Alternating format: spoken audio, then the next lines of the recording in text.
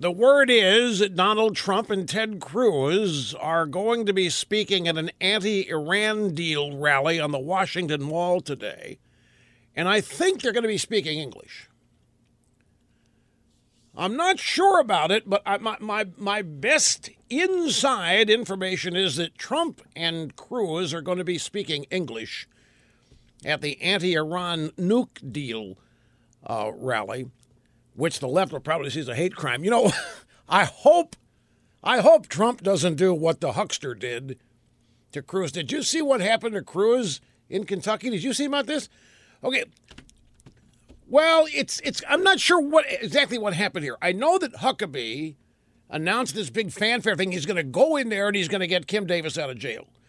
And he even promised to serve her jail time if that's what it took. And then, correct me if I'm wrong here, after all of that, then Cruz said he was going to join. Okay, so it was not a joint decision by Huckabee and Cruz. It was Huckabee decided to go in on his own. And then Cruz, you know what's a good idea? I'll go there too. It's a good solidarity move. Okay, so that happened. But something strange also happened. When they secured the release of Kim Davis, there was a big press conference with her lawyer and her, and there's Huckabee and there's no Cruz. They go, well, where's Cruz? Cruz there. And they shut the Cruz is off to the side. One of Huckabee's security people would not let Cruz on the stage.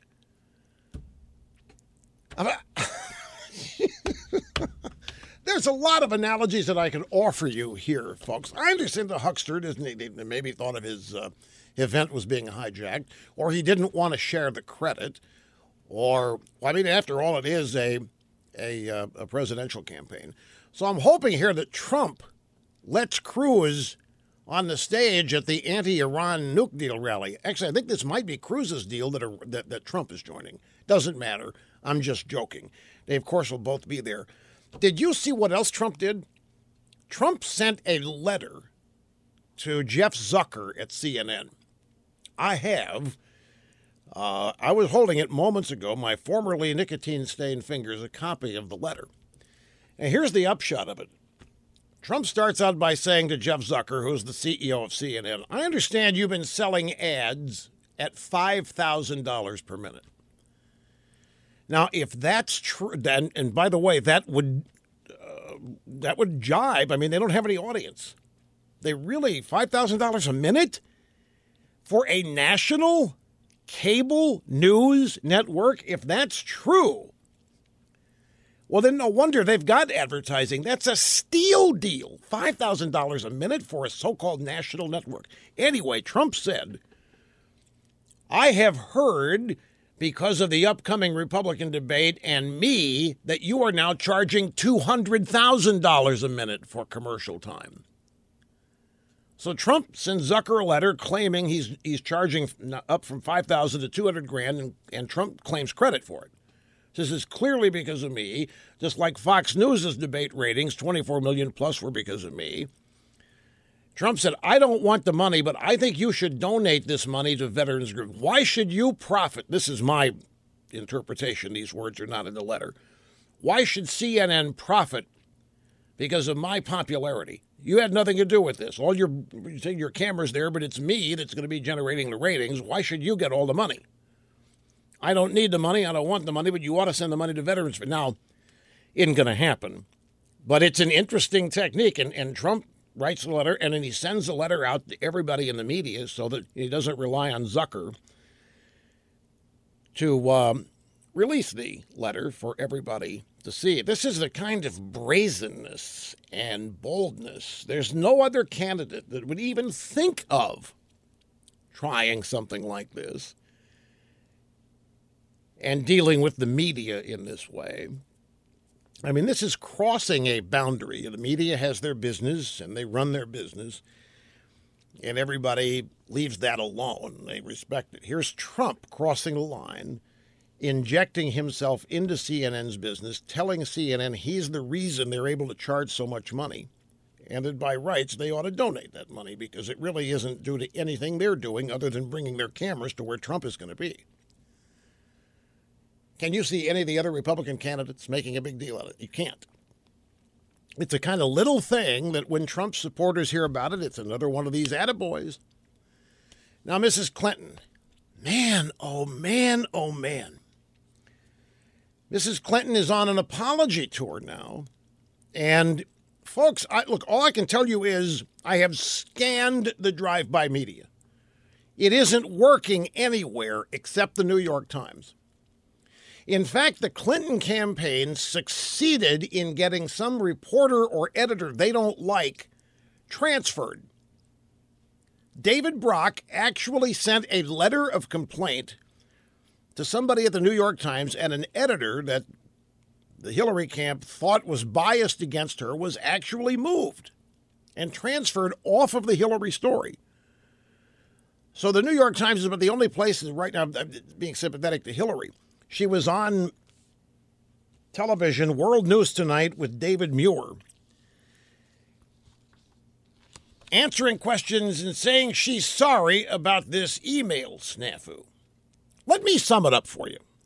I don't know if you've seen any of the video, if you've seen the interview, excerpts of it or not. That this is basically what happened. Hillary goes on ABC's World News Tonight with David Muir to apologize for that thing at the place. Well, could you be a little bit more general than that? Hillary, I apologize for the thing at the place. Could you be a little more general? Look, I said I apologize. Well, for what? Well, you'll see, but it's no big deal, trust me. Well, did you break any laws? No. Did you harm national security? No. Did you illegally handle any classified information? No. It was all allowed. Did you only delete personal emails and nothing about the Clinton Crime Foundation or anything related to the State Department business? Right. So why are you apologizing? Is the big question. If you didn't do anything wrong, Mrs. Clinton, why the apology? What are you apologizing to people for if everything was allowed? I mean, some of the reviews of Mrs. Clinton's appearance in the drive-by media are scathing, referring to her as deer in the headlight eyes. That is a profound influence. That's how the drive-bys described Dan Quayle in his debate with Lord Benson. When Lord Benson, Quayle invoked JFK, and then it was over. Because Lord Benson said, I knew JFK.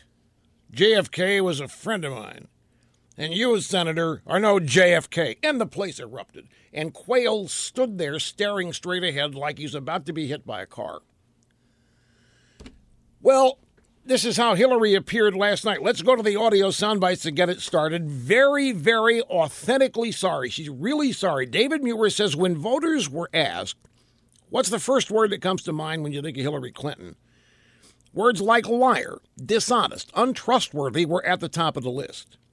Does this tell you that your original explanation about the private server, that you did it to carry one phone out of convenience, that all this did not sit well with the American people? In retrospect, certainly, as I look back at it now, even though it was allowed, I should have used two accounts, one for personal, one for work-related emails.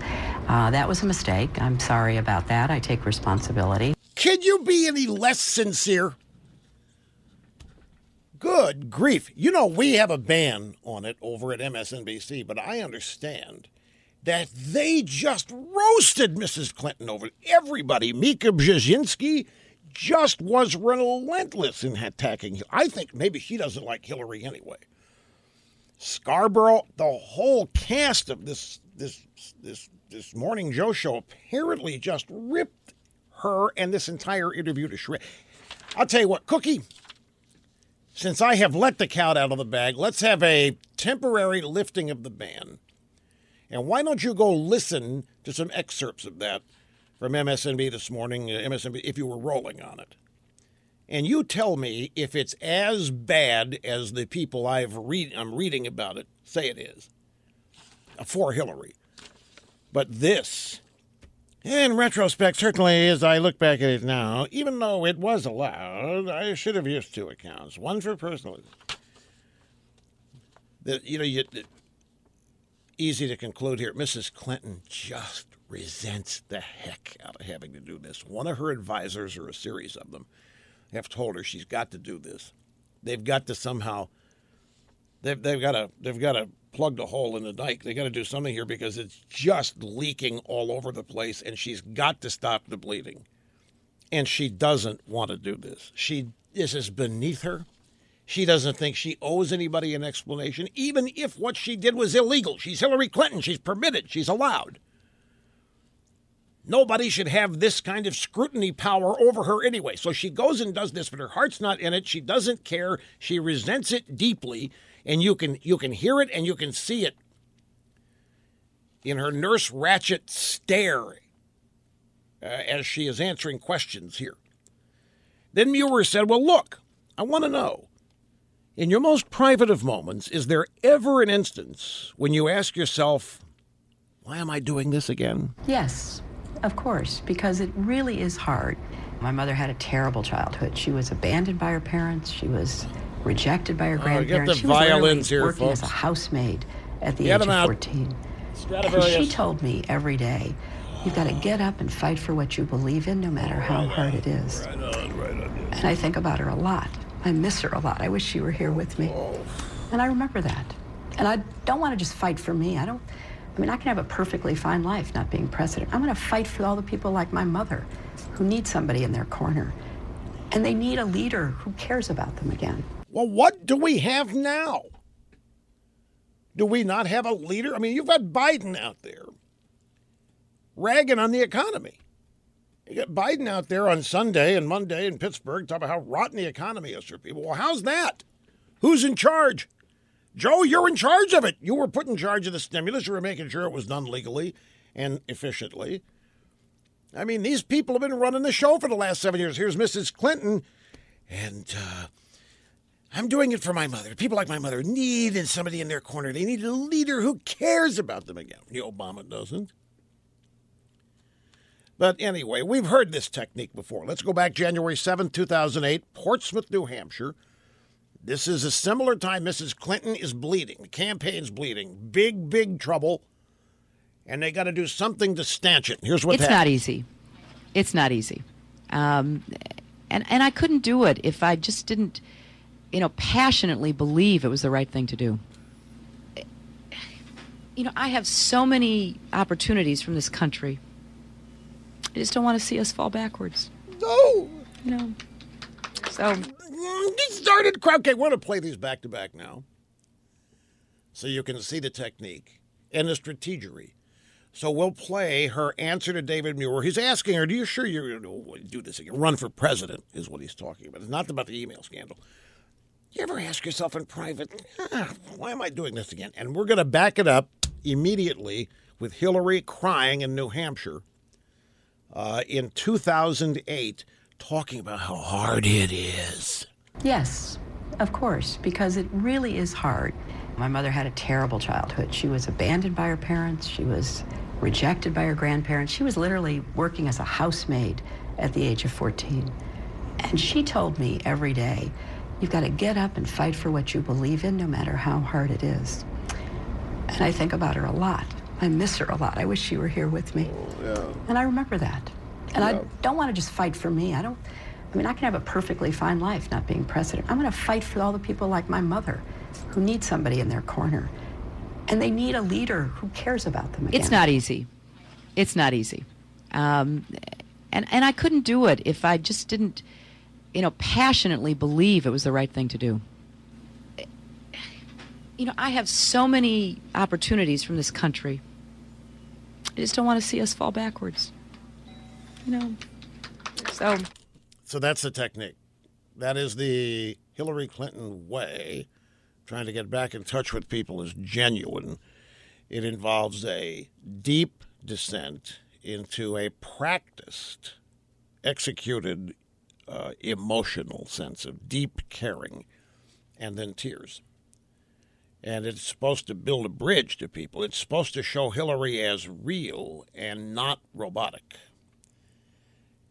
To show her as genuine. And how many times does she have to do this? How many restarts does she get? How many chances does Hillary Clinton get to show that she is a genuine, real person? The answer to that is as many as she needs. That's the deal. The drive-by media, she's it. She's going to get as many do-overs as it takes. You might remember it was the 2004 presidential campaign. It was John Kerry, who, by the way, served in Vietnam, and George W. Bush, who was running for re-election. And CBS News in Boston scored an exclusive interview with Kerry. It was not that hard to do because presidential candidates talk to media all the time. So they bring him into the studio, and a reporter starts asking him questions, and Kerry starts babbling and bumbling through his answer. And it's embarrassing. It's senseless. It doesn't make sense from sentence to sentence. So the reporter calls a halt. Senator Kerry, this is not working. Would you like to try this again? And they did it again, and they went with take two. Kerry got as many chances as he needed. Now, interestingly, that did not happen to Teddy Kennedy. In 1980, Ted Kennedy was seeking the Democrat Party nomination away from Jim Carter. The Democrat Party was in distress over what Carter had done to the economy in the Democrat Party. So Ted Kennedy says, I'm going to run for president. Being a Kennedy, he thought that's all he had to do. Just say he was going to run, throw his hat in the ring. Roger Mudd, CBS News, so why do you want to be president? Mary Jo, no, a neck brace. He had no answer. It doomed his chances. He did not get a do-over. He's the only one.